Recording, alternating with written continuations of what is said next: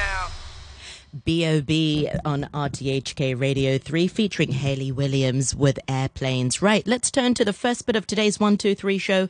As you know, we're now well into this year's Operation Santa Claus, the annual charity campaign, which is organized by RTHK and the South China Morning Post. And this year, we're raising money for 19 NGOs. One of them is the St. Barnabas Society and Home, which is running a special project to help underprivileged elderly people with eyesight problems.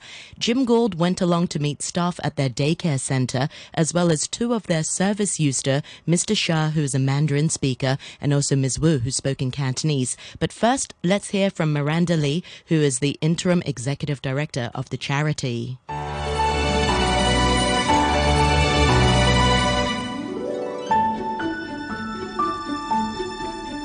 St. Barnabas Society and Home is a self-financed charity with our day center in Western District, and we have been here for more than 30 years.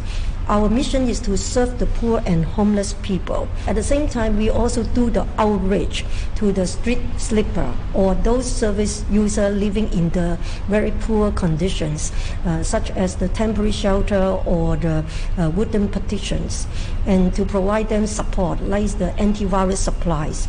And so we have around at least 150 service users, and their average age is around 70 years old. And with such old age, their physical body, of course, weaken a lot, particularly for eyesight. They might suffer from the glaucoma, cataract, or floater. With such weak eyesight, it affects their daily life very much. For example, even crossing the road from the MTR to here is already very hard for them. And even we provide the meal service, it's also very hard for them to recognize the food. And when we provide the Bible study, also they take pretty hard to read the Bible. So how will you use the funds from Operation Santa Claus?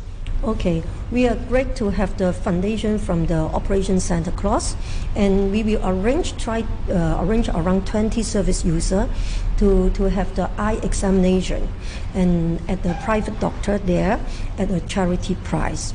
After checking their eyes in-depth examination, then we will arrange based on the doctor's expertise or adjustments, we will arrange them to do the surgery.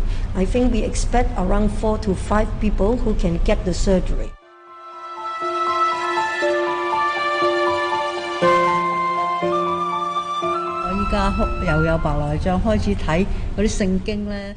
Reading is my favorite thing to do, but since I have cataracts, I cannot see the words anymore and can't even read the Bible.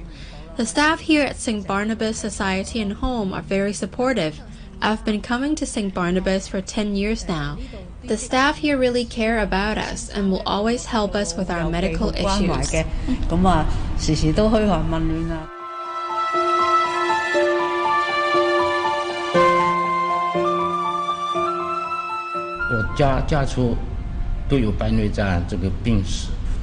Mr. Shah says, my parents and my sisters all have cataracts and now I do too. I can't see clearly anymore, but because I don't have any income, I cannot afford to see a doctor or have surgery. The staff at St. Barnabas really care for me. They'll take me to a doctor whenever I need medical help.